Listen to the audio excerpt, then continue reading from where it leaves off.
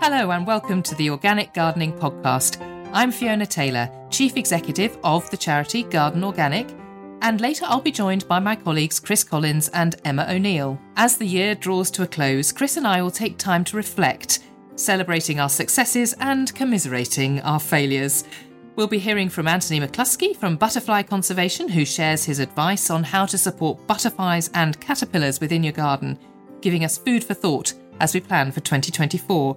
And Chris and I will be joined by Garden Organic's head gardener, Emma O'Neill, to answer your questions.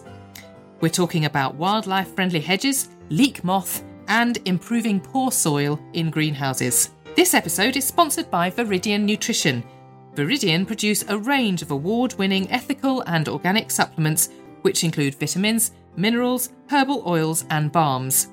Their supplements are stocked in over 1,000 specialist health stores across the UK. To find out more, visit viridian-nutrition.com. Now, before we start, I just wanted to take a minute to explain who we are to any new listeners. This podcast is created and shared by Garden Organic, the UK-wide charity for organic growing. We've been around for over 65 years, supporting biodiversity through organic growing and composting, seed conservation, science and research. We share our knowledge through things like this podcast to help more people succeed with organic and sustainable growing. Our work is primarily funded by donations and our members. So if you enjoy listening and want to help us continue to produce this podcast, we would be hugely grateful if you'd consider joining as a member, buying membership as a gift, or simply making a donation. Even a few pounds will really help. You can find out more on our website, gardenorganic.org.uk.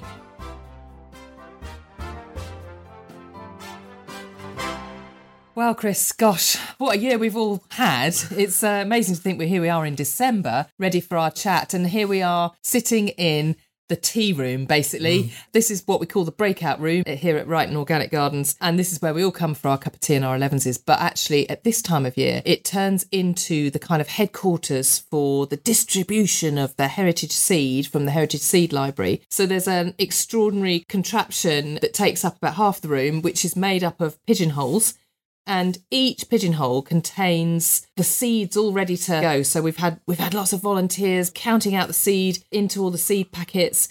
The seed packets are properly labelled, they're batched. It's an absolute labour of love, but it's also amazingly efficient. It really is. Some of the seeds that are already in the pigeonholes, we've got Sunset Runner Bean, a couple of dwarf French beans, one called Black Valentine and the other called Magpie. Have you ever grown any of those? I haven't, no, but I'll be giving them a go next year. Yeah, absolutely. We've got the Mayor of Leicester Pea, and then there's a squash called Bubble and Squeak. How would you not grow that? I know. It's absolutely fantastic, isn't it? I have to say, I was in there earlier for the cup of tea and it was so industrious in here. Bless the volunteers. Like, they come in and they get their heads down and they work, and it's, it really is a sight to behold, Fiona. It yeah, really is. We couldn't do it. We couldn't do any of our work without our volunteers. It's phenomenal. We have 500 volunteers who do all sorts of different things for Garden Organic. All around the country as well. All around the country. It's amazing. But the ones you're talking about today were very much dedicated I've learned as well, they do love a biscuit. They do love a biscuit. They love a biscuit, mate. They do, yeah, absolutely. The whole charity sector is founded on tea and biscuits, isn't it?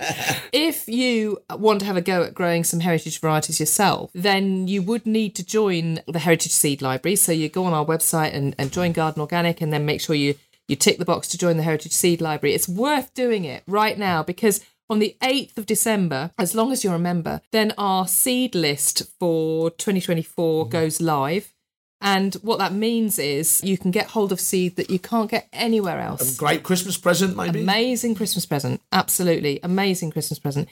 And then you can be part of a whole community of people growing amazing seed and making sure that we have genetic diversity in our back gardens, in our allotments, in our growing spaces. It's really important that these vegetables are grown, seeds for sowing, isn't it? Yes, it certainly is. And I've got to say as well, it's a bargain, for what you pay for out in the big world to this is just, it really is great Christmas present or just a treat for yourself. Absolutely. So that's one Christmas present idea. We'll probably talk about Christmas gifts in a minute. But first of all, what jobs have you got on your list for this month, Chris? Well, I've kind of got my eyes on the wildlife, and it's a hard time of year, especially the small birds. I get so many coming to the balcony with our little stick-on feeders, so I make sure they've got water.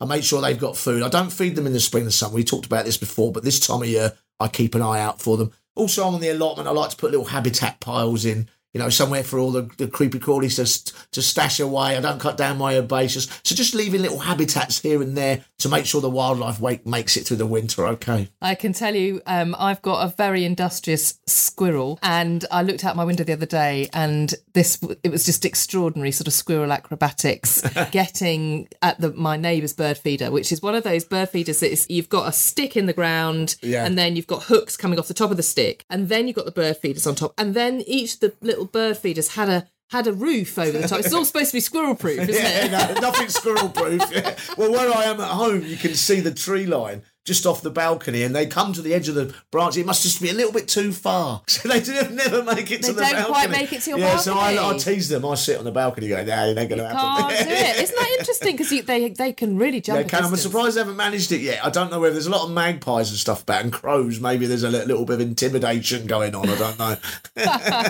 So you're going to put a bit of food out. Are you doing other things in terms of trying to offer sort of places for shelter or anything like that? Yeah, certainly your habitat piles is a good one. Not being too tidy, especially on the allotment. Making sure they've got crevices and bits. I've got a lot of stack of bricks at the bottom. I'll leave them there. And yeah, just making sure I'm not being over fussy, basically, and leaving that. And also water, making sure there's water out as well. Have you found this year, I mean, we've had a really mild autumn. Yeah.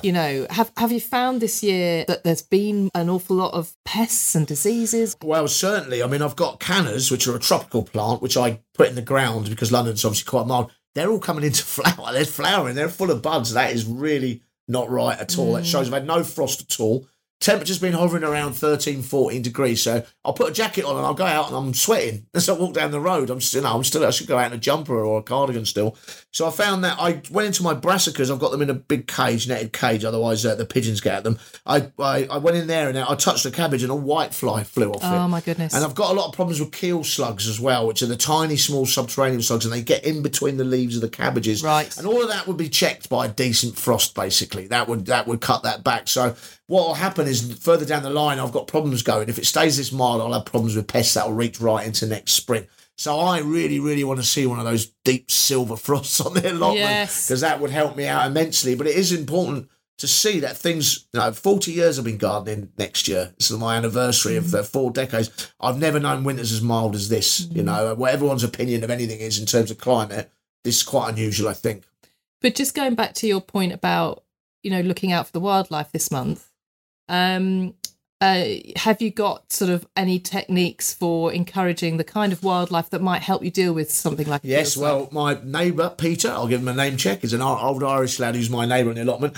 Some hedgehogs were spotted recently on the allotment site, so I advised him, and he built a hedgehog house, with a long sort of corridor going in the back, and he's put a camera in there, we've got 2 hedgehogs in there. Oh. So I think that's a major, major coup. You might have some babies. Yeah, maybe. I hope so. And we'll get very emotional about it. I can tell you, both of us. Quite right. And so hopefully, they'll get out and they'll eat. They'll keep those slug levels down. They're an important part of the ecosystem. They're near the top of the food chain, and you want them there.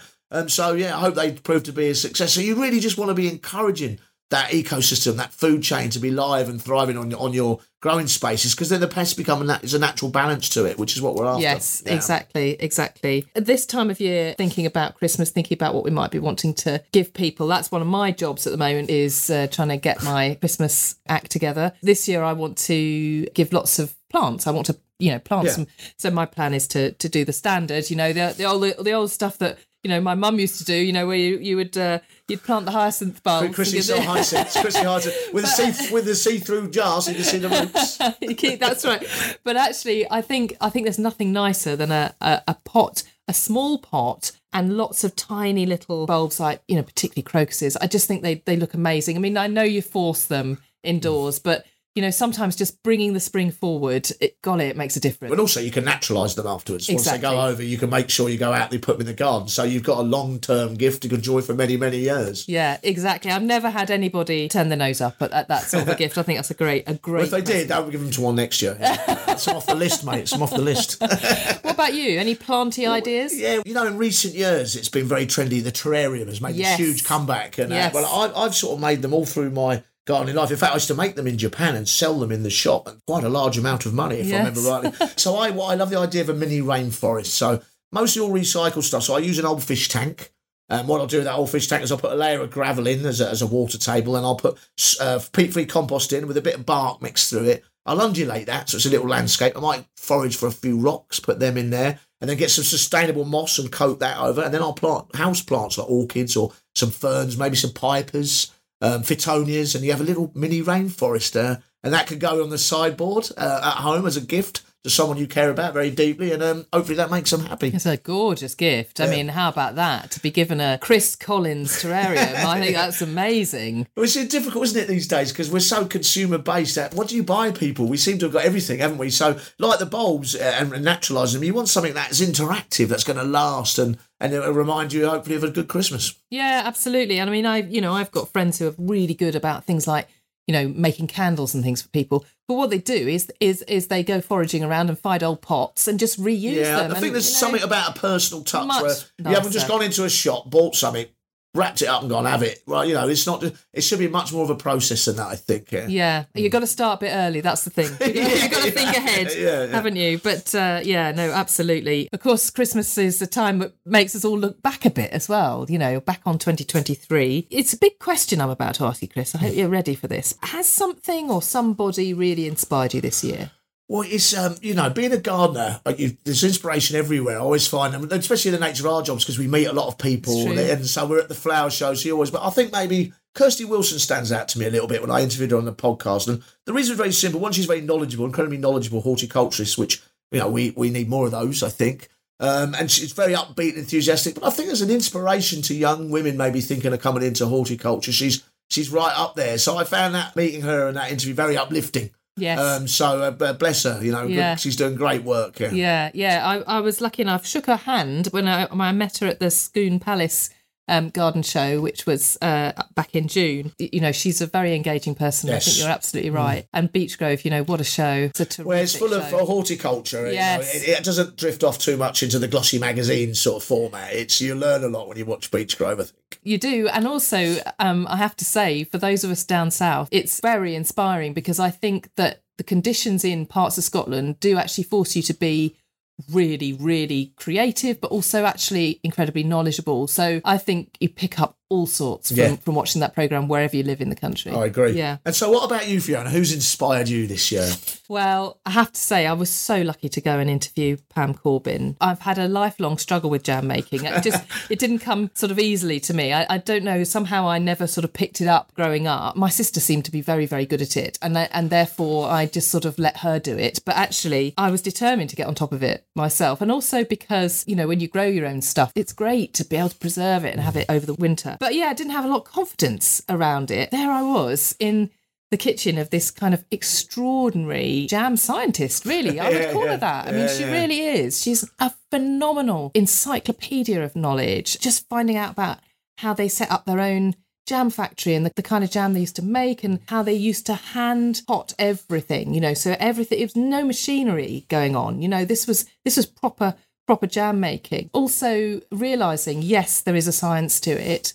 Jam isn't easy, but on the other hand, once you know how, you can adapt it so many ways. And the other thing, I'll stop going on about it in a minute, but I was obviously absolutely thrilled to meet her. But the other thing that hadn't really occurred to me before was how useful jam is in cooking. So it's not just something... It's not just on the toast. It isn't just on the toast. You use it for sauces, use it for gravies... It's a staple, like a foundation food almost, is it? Absolutely. Yeah. Thinking of it in a savoury context as well as in an afternoon tea context. So yeah, have you got a house full of jam now? Do you know what I had? I counted up. I made 27 pots. Did you really?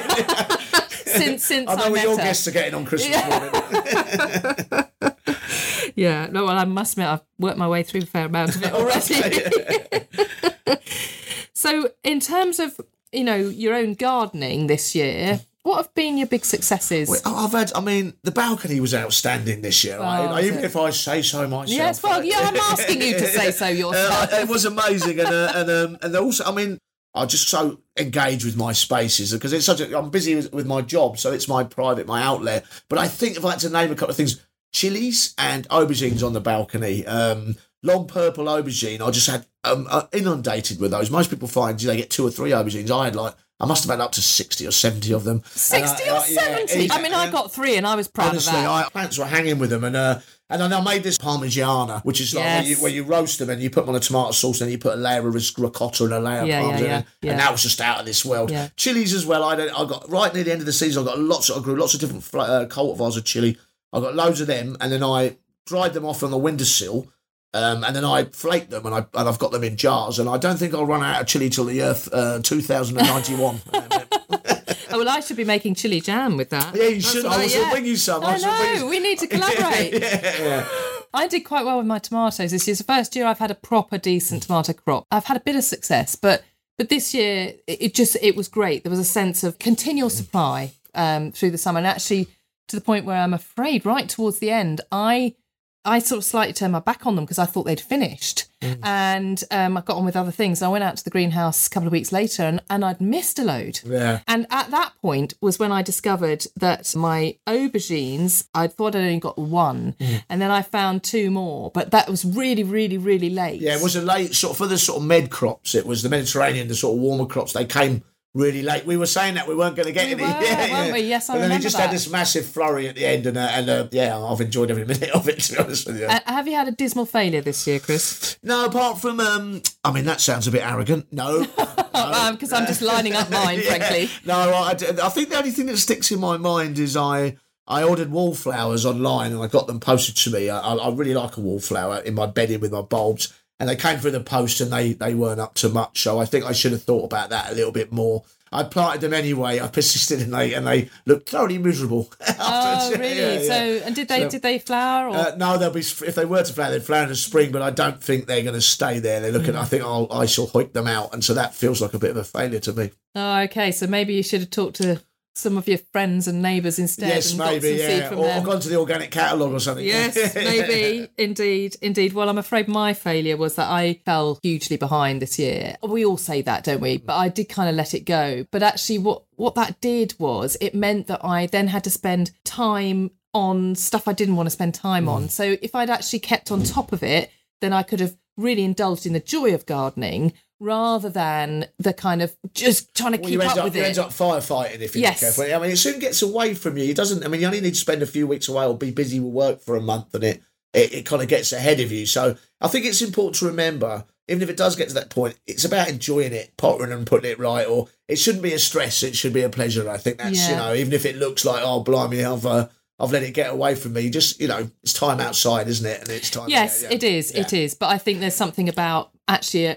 making sure that I put that time in, because actually it's just if you're investing the time at the right part of the year, then you're going to actually get that much more joy out of the rest of the year, which is frankly what it's all about, isn't it? Certainly. And what have you learned this year? Have you learned anything new? I mean, I know, I come on, Chris, I know. Fount of knowledge. A fount of knowledge like you, I'm sure there isn't anything you could have possibly learned. I'm sure there's lots. I'm sure that as a gardener, you never stop learning. Well, some that's of the beautiful true. things about it. But it's interesting chatting to Anthony McCluskey because obviously he made that point about everyone concentrates on the butterfly and not necessarily on the caterpillar. And I have a problem with nettles right down the bottom of the allotment, and I normally sort of tidy them up and stuff. And I think I've learned, let that go. That's a brilliant place for caterpillars to thrive, and hence you get the butterflies. So little tips like that I'm always looking for, and that one just sticks out in my mind a little bit. It's true, isn't it? We don't think about the caterpillar, we think about the butterfly. And actually, we're suspicious of caterpillars. We often think of a pest. They're something to get rid of. They're going to be eating something. That is really, really true. And although I love a caterpillar, but I'm not very good at identifying them. I don't know what it's going to turn into. I think that's the point of it. What he was saying about it is making sure you provide provisions and know what they are. Not every caterpillar's a pest. Always, make sure you've got provisions for things and don't be too tidy and hasty and rip stuff out. Absolutely. Well, we'll be hearing from Anthony McCluskey a bit later because that was your interview for this episode. So looking forward to hearing the full interview in a few moments. I mean, I've been reflecting myself, and I think the one thing I learned this year, and it's one of those things where I didn't really have enough faith to think that it would work, but I've treated the blanket weed in my pond with liquid barley straw, and I did it for a couple of months, and I thought, it's not working. And then all of a sudden, like magic, there's no blanket weed in my pond, and I just didn't think it would work. I really didn't. And, I found liquid barley straw. It's not cheap, but I just put it in religiously every couple of weeks. And then all of a sudden it's gone. And I don't top up my pond with tap water at all. I only do with either a bit of rainwater from the water butt or just let the rain do it for me. And there's been plenty of that of late, that's for sure. I didn't think it was possible to get on top of blanket weed. But that's good, isn't it? That means all the wildlife in there is going to be thriving as well. And you're very good on the science behind why it works. When your pond goes all greeny, slimy like that, it's because there's a lot of nitrate build-up in the water. So what happens is the barley sucks the nitrate out of the water and basically starves the unwanted stuff of any food, basically. The sun creates the algae. If you compensate that by making sure the nitrates don't build up, then you'll have a clearer pond. Well, I better keep on top of it next year as well. But yeah, no, that was a joy this year to discover, definitely. Since, again, we're sort of thinking ahead next year, have you got any goals for 2024? Go on, let's... Yes. Let's get ambitious. As obviously I'm a plantsman, that's my sort of background, from the botanic garden. So I'd like to do a bit more soft landscaping, but I want to do a renaissance of my plant knowledge because you spend a lot of time in my younger years looking at plants and learning plants. And I've got this folder at home from when I was at Edinburgh, which is full of pressed leaves of all these different plants that I dried in between blotting paper and then got sticky back plastic and sealed them all in this. It's a work of art. It's a work of art, mate. I tell you. Yeah, if I could get every Blue Peter viewer making one of these, I'd be happy. But I'd want to go back to. I want a renaissance of my plant knowledge. I've been doing it lately in the autumn. I've been doing a lot of looking at the autumn colours of trees, particularly in shrubs. So I want to re-engage with my plant knowledge, and I think that's quite a good ambition to have for 2024. It's a very good ambition indeed. And I recently was at a talk by John Anderson, who is keeper of the garden, which is at the Savile Garden, which is situated in Windsor Great Park. But John, in this talk, was talking about how to engage with the apprentices coming through and how to keep people interested. And he said you have to observe and you have to touch and you have to feel the plants. And what he suggests is to every new apprentice that starts, that on January the 1st, they get their diary, and they get a paper diary, and they go out into Savile Garden or into Windsor Great Park, and they select 3 plants that day, and they note down those plants, or they go and find out. If they don't know what the plant is, they go and find out. And it's not just what it looks like, but it's what it feels like, the scent, what's the habit of the plant. And he recommends that every single apprentice does that for 3 plants a day. And then at the end of the year, they've got over 1,000 plants. Yeah, it's a great idea. Yeah, it's brilliant, isn't it? Because it builds up so quickly. It does, and I think that it's important to say professionally, certainly, you're not a gardener without your plant knowledge. And we lack horticulturists with good plant knowledge these days. We've done it. People just look at social media or, I think that the actual learning, the physical learning of a plant and its habitat and its husbandry is what maketh the gardener. Yes, indeed. So now we're about to hear your interview, Chris, with Anthony McCluskey, who's based in Scotland. And he works for an organisation called Butterfly Conservation. And I can tell this was a chat you really enjoyed. Yeah, it was a fascinating chat, Fiona. Well, ladies and gentlemen, we're in for a treat today. I'm joined by Anthony McCluskey from the Butterfly Conservation Trust. It's a big honour. Obviously, at Garden Organic are concerned about pollinators and all their importance in the natural world in our gardens is a vital part for us. Anthony, welcome. Hi, Chris. How are you doing? You all right? You good? Yeah, I keep well, thank you. Good. Working hard, no doubt. So I think the first question, maybe the most important question, I think people like yourselves and the Trust are unsung heroes. What does your organisation do? And tell us a bit about that, how it got going and what it does now. Yeah, so I work for a charity called Butterfly Conservation, and we've got a remit to conserve butterflies and moths and our wider environment. So we know that butterflies and moths are really extremely important parts of the environment because they can impact on bird populations. They're good pollinators and things. So we're a UK-wide charity, and we want to conserve these species by working in the landscape, so working with farmers or in nature reserves, but we also want to work where people live, so in urban areas too, which is a large part of some of the roles that I've had at Butterfly Conservation, where we've been working with councils, for example, to make new meadows in parks or encourage people to garden for butterflies as well. That's amazing. So real sort of like action, not word stuff, isn't it? You're out on the ground. Is that right to say? Yeah, that's right, and it's really important that we do the work because through our time at Butterfly Conservation, we've got thousands of volunteers who actually record the butterflies they see, and they count the numbers every year, and year on year those numbers are going down. So we know for sure that the numbers are mostly going down, and that's a large part of our work is to actually support those volunteers in gathering that information. But then it's our role to actually do something about it and take action. So your volunteers are really your eyes and ears of the populations of butterflies and moths in this country at the moment. So, yeah, they're observing and they're feeding you back that information. I think maybe this is a little way a bit of a silly question, because everybody talks about making sure pollinators are okay, but what's so important about them? I know I'm a gardener, I kind of know, but I think it's worth clarifying what's so important about butterflies and moths. Yeah, well, you mentioned pollination there, and they are quite good pollinators of both wildflowers and of some of the crops that we eat. So a lot of it actually is done by moths. In the UK, there's over 2,500 species of moth. There's only about 60 odd species of butterfly. So a lot of the work actually goes on at night time when people can't see it, which is why we often don't think of them as being pollinators, because we simply don't see it happening.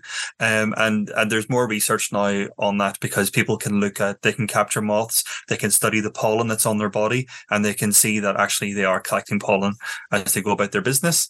There are some wildflowers which are only pollinated by moths as well, because they have a certain shape which only moths can access.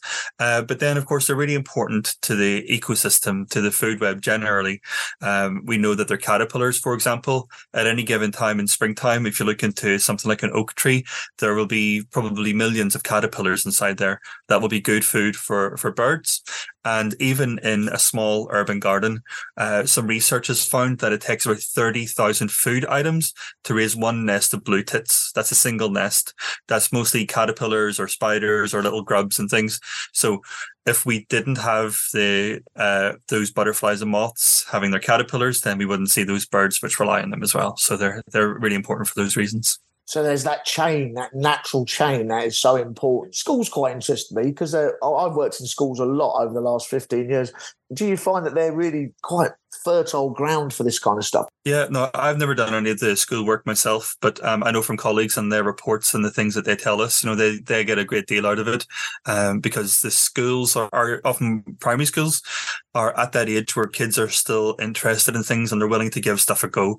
So if you tell them you can grow a garden for butterflies, they'll believe you and they will do it and they'll go on and do it. And hopefully that stays with them. And we also realize with teachers that they just don't have maybe the background or the time to learn about butterflies and moths themselves. It really helps if one of us can come in and have easy lessons for them and show them what they can do, because teachers have enough to be doing.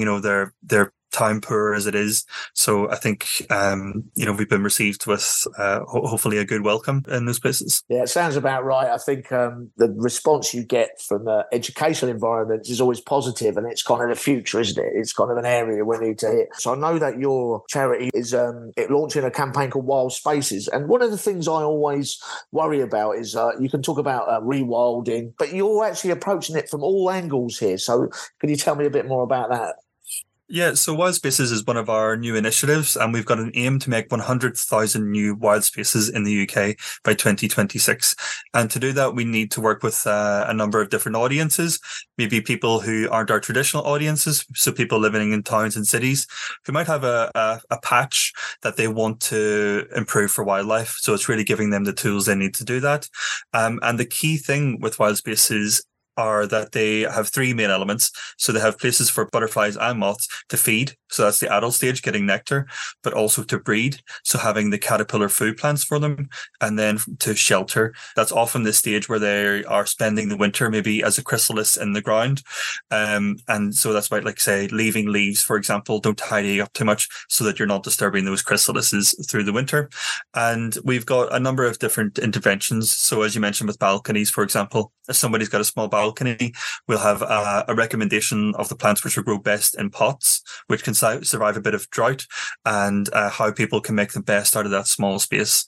Similarly, then, if people have a community growing space or an allotment, how they can leave maybe have a native hedge around it, or leave some areas just uncultivated to help those species too. Is there reasons you can identify that these moths and butterflies are declining? Yeah, so our most recent report found that over 80% of our butterfly species are in decline, and a lot of our moths are in decline too. So again, we've got that evidence to show that they're declining, and we're looking at the reasons behind their decline. The major reason for their declines in the countryside has been changes to agriculture, because in many of our farm spaces now, if you go through them, there aren't many places which are permanent, so it'll be constant crops getting turned over, but also very few wildflower meadows left. So in our farmed countryside, even though it's been good for us because we have more food to eat, that has been to the detriment of butterflies and moths, because the wildflowers and the habitats that they need have just disappeared from much of the countryside. And then other things just like urbanization is having a role. Pesticides and herbicides are having a role too, but it's really hard to pin down the size of the effect from those impacts. So it's kind of an overall, it's kind of multi-headed almost situation that's affecting populations. I kind of think that if you're a farmer and you're using lots of nitrogen, then plants like nettles, etc., respond to nitrogen. That might be knocking out other pollinating plants. So there's an effect, isn't there, through farming, basically, or even gardeners, to be fair. We can't get off the hook. Yeah, that's right. And just as you point out with nettles there, like a lot of species have caterpillars which eat nettles. So a lot of the common garden butterflies we see, like the small tortoiseshell and peacock, their caterpillars just eat nettles. So species like that are doing relatively well. They're quite generalist. They can feed upon a few different plants, things like nettles, which are found everywhere. Whereas in the countryside, the species which require particular wildflowers, which might be low growing and can't compete with longer grass or nettles, those are the ones which are suffering most. And it's just to say at that point as well is that one of the reasons why butterflies and moths are struggling more than other pollinators is because they have the caterpillar stage where the caterpillars will only eat certain food. So if those caterpillar plants disappear, then the species disappears as well. Whereas most bumblebees, for example, are generalist. They can exploit a wide variety of different plants, so they don't have that same problem. But the caterpillar stage is vital, isn't it? So is it right to suggest that actually it's great that they get this cafe, this long-running cafe as different things flower, but the caterpillar stage is quite essential? Yeah, it's really their populations can't increase unless you've got the caterpillar stage or the food for the caterpillar stage. Now, by providing kind of fuel for the adults, their nectar is basically a source of sugar that does help those adults maybe fly around the countryside and find different places to live. But really, if you want to boost their numbers locally, you want to get the caterpillar plants. And there's a huge range of caterpillar plants. If you consider over 2,500 different species in the UK, that's an enormous range of plants that they can feed upon. Either some of them are wild plants, so things like dandelions, or maybe some plants regarded as weeds, or even just long grass. Long grass can be a useful caterpillar plant for butterflies and moths. So it's making sure that you provide those too. That's interesting, isn't it? Because basically it's we can congratulate ourselves if we plant something and butterflies and moths turn up, but it's actually taking care of their breeding. Their ability to breed and increase their numbers is far more vital. And that's often the part of it we don't see that goes on in private. So having those, again, we touch on this idea of you don't have to have this immaculate garden, just leave a little bit where this stuff can happen. Yeah, that's pretty important. I know it's a generalisation, but it almost looks like we're favouring some species by our actions. Some species are more endangered than others because we're providing food for some but lacking food for others. So it's not, I as an organic gardener working obviously for Garden Organic, I often encourage people to garden, but also not to be so fussy about it. So habitat piles, leaves and sticks, and so you maybe letting go a little bit is a part of the message, do you think? You can still garden, but you can let go a bit. I think so. And I love gardening, but I'm a lazy gardener as well, because there's certain things which I don't take any joy in doing, like say too much weeding or things like that. And if the garden to me doesn't have to look like the inside of your house, well, most people's houses don't have weeds and stuff growing out of them. Maybe some people's do. It's not your house. It's a place that you share with nature and wild things in it. And that's the way that I approach it. For example, in my flower beds, I've got my nice kind of cultivated plants to the front. Behind those, then I let it grow a bit weedy. There's even some nettles right behind those. And then behind that again, I've got a native hedge. If the nettles start to come to the front of the border, then I'll weed them out because I don't want to get stung by them. But so long as they're stuck at the back, then that's okay. And I'll grow plants which can compete with those nettles so that they don't take over. So to me, I've got an organic approach as well. So I'll use plants to keep other plants in check. and to have that wildness in a garden. But I think it is important that people do still garden, that they don't just let it go to rack and ruin. So it is about getting that balance. Otherwise, people won't enjoy being in their gardens if they can't access it and they can't kind of enjoy it and do something in it. Yeah, it's interesting, isn't it? Because you sometimes you get this impression you need to leave it all alone. But if I did that on my allotment, I'll just have horsetail and coot. So you have to intervene somewhere. But it's about consideration. But I think you got the nail on the head there. It's a communal space.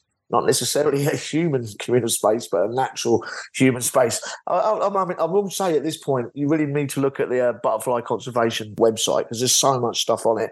I will ask Anthony to give you the address right at the end. But I love the idea of butterfly work parties. I know you have these. So tell me a little bit about that. Yeah, so a work party is when we get a group of volunteers, often led by a staff member or somebody from one of our branches, and we go out and we take action to help butterflies and moths. Now, that might be going out to the countryside and say cutting gorse back if there's a problem with gorse or winds, that as we call them in Scotland, taking over like a wildflower meadow. Then it might be taking care of those gorse, or even sometimes scything a meadow so that it gets cut at the end of the summer and then the material can be taken off.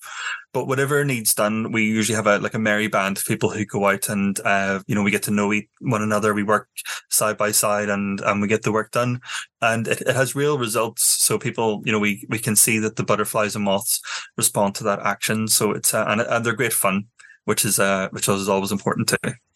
I love that. A merry band. That's such a great word, isn't it? And it it's interesting. We're talking about conservation of butterflies and moths, but we're also talking about human interaction and how it's like an adhesive, isn't it? When we get together and we're concerned about the wider world. Tell me a little bit about volunteers. What sort of range do you have from the Lord on the Hill to the guy who maybe lives in a housing association? Is it right across the board? Yeah, well, everything you can imagine, really. It depends where we are in the country, So some of our projects have been in kind of, I suppose, wealthy rural parts of the countries, which maybe then attract certain kinds of volunteers. But recently we've been doing a lot more urban work. We've got a current project called Big City Butterflies, which is based right in the centre of urban London, working in places like Tower Hamlets and Hackney and places like that, where our project officers are working with schools and community groups and also working with the parks. So I know that they've been doing some great work just in inner city London, and therefore involving more volunteers as well. And in the last few years, I've been running some projects in Glasgow and Edinburgh, again, attracting a different type of volunteer. But I think it's important that we show people that they can be involved in our work no matter where they live or their background or circumstances. Now, again, that whole social adhesive that what you're doing creates, doesn't matter where you're from. It's interesting you were talking about, you mentioned gorse. I remember my time in Edinburgh, you go to Arthur's Seat and it's covered in gorse. So you're looking at tackling the invasives, are you? Is there plants in there you can recommend that we put in, or is it all about natives? If it's a circumstance like that, if it's a wild environment, say in somewhere in the countryside, or even Holyrood Park, you could argue is kind of it's got a lot of natural features at that place, and there's a lot of wildflowers and things. We never sow non-native plants in the wider countryside or in wilder places, just because that's not really what we're about. But in gardens, people can do that because that really extends your season. A lot of the non-native plants, though, aren't any good for their caterpillars because our butterflies and moths have evolved to feed upon plants which are here when they're caterpillars. But you can extend the nectar season by having things like, sunflowers or Rudbeckia or, a lot of these kind of North American prairie plants, for example, which will go on flowering right through the year and give you good nectar for the adult stage. It's interesting you mentioned sunflowers and Rebecca, because I've got them on my allotment. I sow them in bands, and they're very full of bees, solo bees, butterflies. Now tell me, I'll look at the website, it's amazing. You need to give me the address, but there's a lot of stuff in there, isn't there? Leaflets, surveys, advice, newsletters. How do people get involved with you, Anthony? Yeah, so our main website is just butterfly-conservation.org, but then there's a special website for wild spaces. It's a new website, so it's wild-spaces.co.uk. And the great thing about that website is that if you go on there, you can kind of log where your garden is, and then you get all these different recommendations for things that you could grow in your space that you have, and then you'll also go on the mailing list, so you'll get monthly recommendations about what you can grow, and you can find out more about the species, so you can click on different butterflies and see how you can attract them to your garden. So it's a great kind of interactive tool if you want to find out a lot more. Well, speaking to our Garden Organic listeners who will be listening to you, I have to say the website is just full of information, and there's advice there, there's newsletters. If you really want to get involved, there's surveys, like you said at the beginning of the chat, that response from people who get involved with you. Have you seen a red admiral? Have you seen this? So you're getting some sort of response. There's only one sort of last thing I want to ask you. Is that sometimes when I worked in schools and stuff, we do like butterfly, call them butterfly pies with a bit of old fruit in, or I've heard about moth socks. Or is it just plants we should be planting, or is there other things we can add to attract these beautiful creatures to our garden? Yeah, well, probably the first thing would be a kind of a change in behavior. So you were just saying there about leaving fruit and things, for example. If somebody's got fruit in the garden, you've got an apple tree or a plum tree, sometimes the advice is to, whenever it falls, is to get rid of it, throw it away, take it all away. But just leaving that fruit for the adult stage, it's full of sugar that they can drink. That's a really good approach to it. But there's a similar thing with just not tidying up too much, really, because the stage where they're most vulnerable is whenever they're like a chrysalis in the ground or in the leaves. A lot of species just make their cocoon in dead leaves.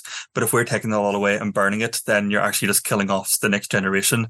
So I always encourage people to remember that even when we can't see them, they're still around, and so we need to act as if they're still there, and not go disturbing them whenever we think the place needs a tidy up. I think the message there is obviously we love to see them in action when they're adults and they're floating around and they're on our plants, whatever. But that stage where they're under the radar is absolutely fundamental. So you can do little things, can't you? Maybe a pile of twigs with some leaves and a bit of moss in, leave that on the bottom of the allotment, on the side of the allotment. It's really that simple, isn't it? It is, and people enjoy making these things called bug hotels. I think they used to be branded as bee hotels, but a lot of them are better just for bugs generally, for invertebrates. And that's a really fun thing people can do. You can make them as fancy as you like. You can make a 4-story kind of tower block or whatever, just using, pallets and sticks and things like that. But whatever you do, you'll find that things go and live in it. So those caterpillars might crawl into it for the winter time. They might make their chrysalises in it. You'll also get ladybirds hibernating in spots like that too.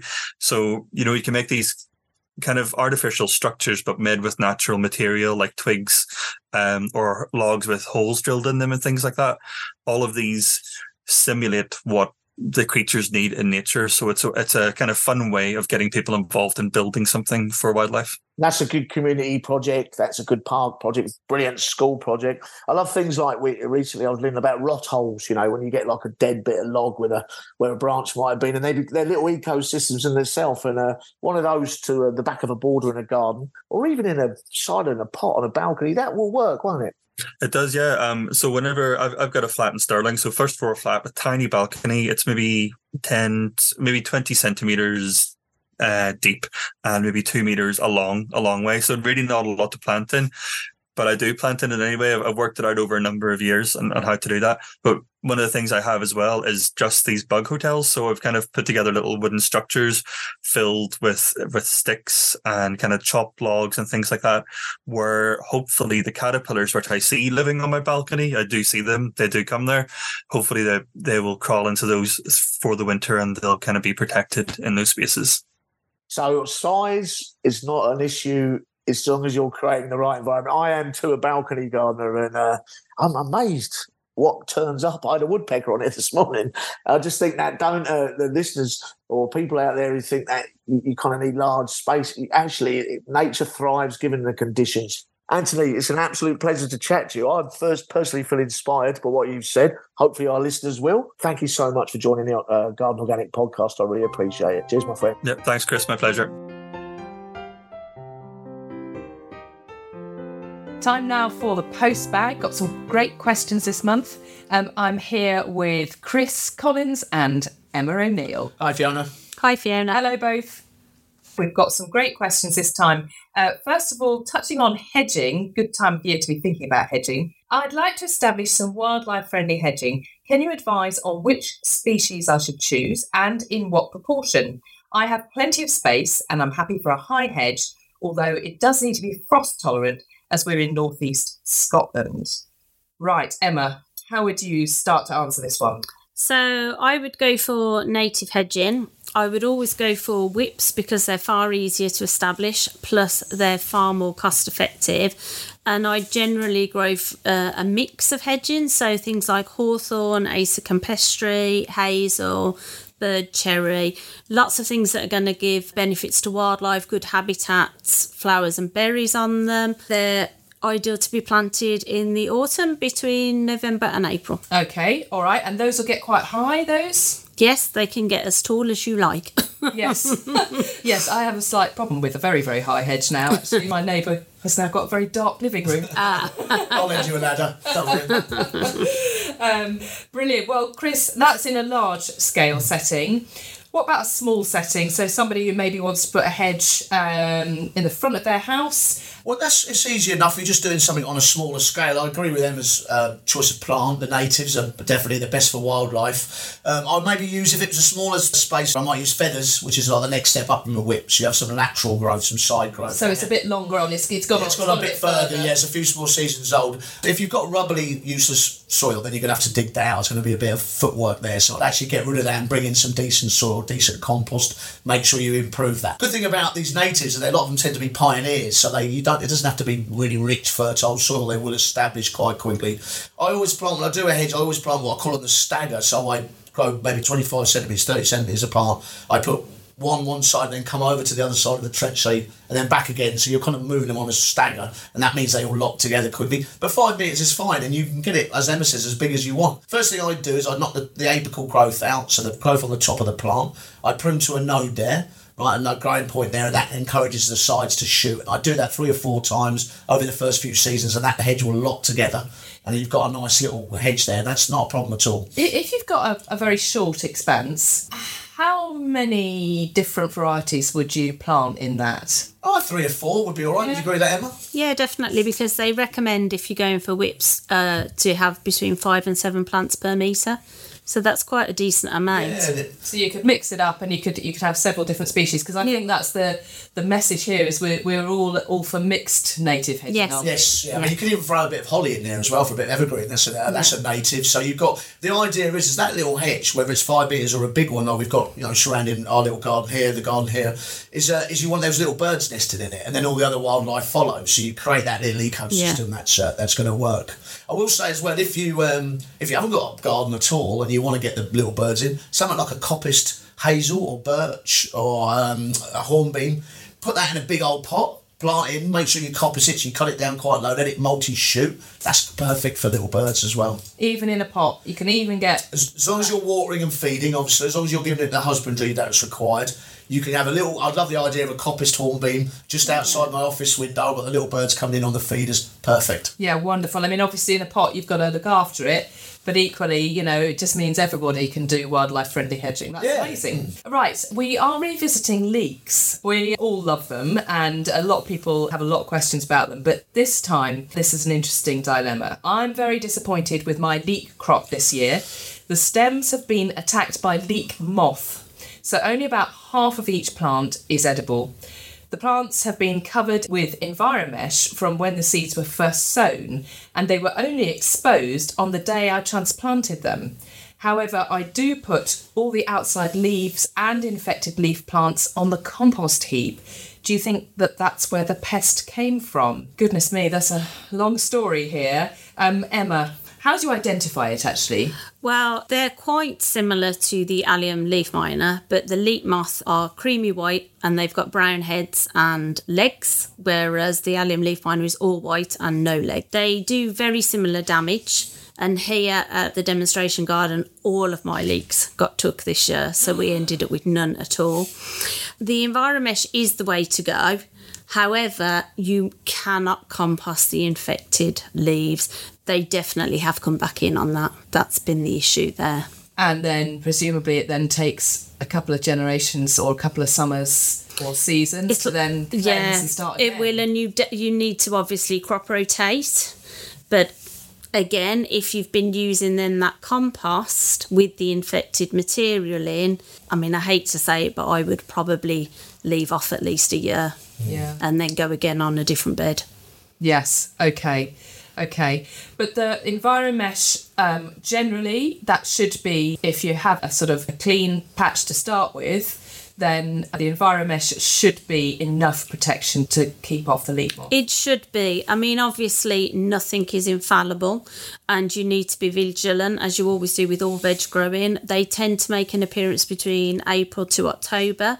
They do have some natural predators, which are ground and rove beetles. So if you can get sort of a beetle bank somewhere in your garden to encourage beetles in, that would also help. But netting really is the only solution. Okay, and it's getting worse, isn't it? It is. It's getting more prevalent, to be honest. So it was mainly in the south of England, and it is now starting to march on. Right, well, let's go into the greenhouse now. So, a good question here. I've always grown tomatoes and cucumbers successfully in grow bags in the greenhouse. However, next year I'm considering trialling not using grow bags. The soil in the greenhouse is poor. Can you advise on the best way to improve it? So, Chris, I'm going to come to you first. I really identify with this question. I do have a soil bed in my greenhouse, and I've had a couple of sort of decent salad crops off it, but it's not good soil, I have to be honest. How would you go about improving soil that basically gets no rainwater? It's all artificial, isn't it? How would you do that? Pretty much like I would any sort of improvement, to be honest with you. I'd be looking to add organic matter. You can maybe get well-rotted manure, you could buy that bagged, or you can maybe get that locally. Maybe you get it locally is better because you're more known to its source, it might likely to be organic. But that's obviously brilliant at soil improvement. Or maybe you've got a compost bin with some of that lovely old compost gold. You can use that. You might want to add some other stuff. So you might want to put your compost in and then add a bit of Bocking 14 pellet to it to make sure. Maybe add some comfrey leaves in a trench so it breaks down and improves the soil. So just the usual methods we always say about improving soil apply to that greenhouse as well. I will say I prefer a nice deep soil to a grow bag because I think I like at least 30 centimetres because it gets the roots down. I think you get healthier plants. But grow bags are traditional. All the old boys on the parks used to use them. But just look at improving that soil. You might want to add kitchen waste or compost that hasn't rotted down quite yet. Maybe add that in the autumn and let that rot down over the winter, and then you're ready to go in the spring. But yeah, compost, organic matter, basically, and maybe subsidise it with a bit of organic fertiliser as well. Yeah, I do love the idea of comfrey pellets. I hadn't even thought of that. That's a great idea. You can almost kind of do a bit of a cocktail, a bit of a mix, can't you? Some of your kitchen, dig a bit of a trench, some of your kitchen waste, some comfrey pellets. Top it up with whatever soil you've got lying around. On my balcony, comfrey pellets are the key for me. That's why I use in containers. So in a little way, like you described, it's inside, so there's not rain going on it. There's not those natural elements. So, to subsidise it like that and also keep it moisture, treat it like a bit of a container, a big container, and then keep it healthy and you'll get good crops. Yeah, okay, great tip there. Emma, have you ever used grow bags? No, personally I haven't. So when I saw this question come in, I did go out and chat to my volunteers to see exactly why they would use them. It does mainly seem to be convenience, that obviously if you don't have a bed in your greenhouse, also you can manoeuvre them around. And of course, they come ready. So you just slit the bag, plant them in. They've already got some nutrient content to them. But with anything, whether it's in the ground or the grow bag, you are going to have to feed those particular type of crops they're talking about very regularly and get your watering regime right. Yeah. And it's very, very dependent on that, I suppose. I mean, you can get peat-free grow bags now, and I've used them in the past. Sometimes I've taken the soil out of the grow bag and put it into a pot.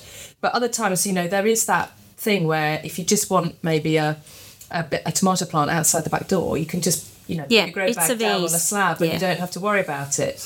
And the good thing is when that's finished, add it to your compost heap or use it as a bit of a mulch. Don't just ditch it.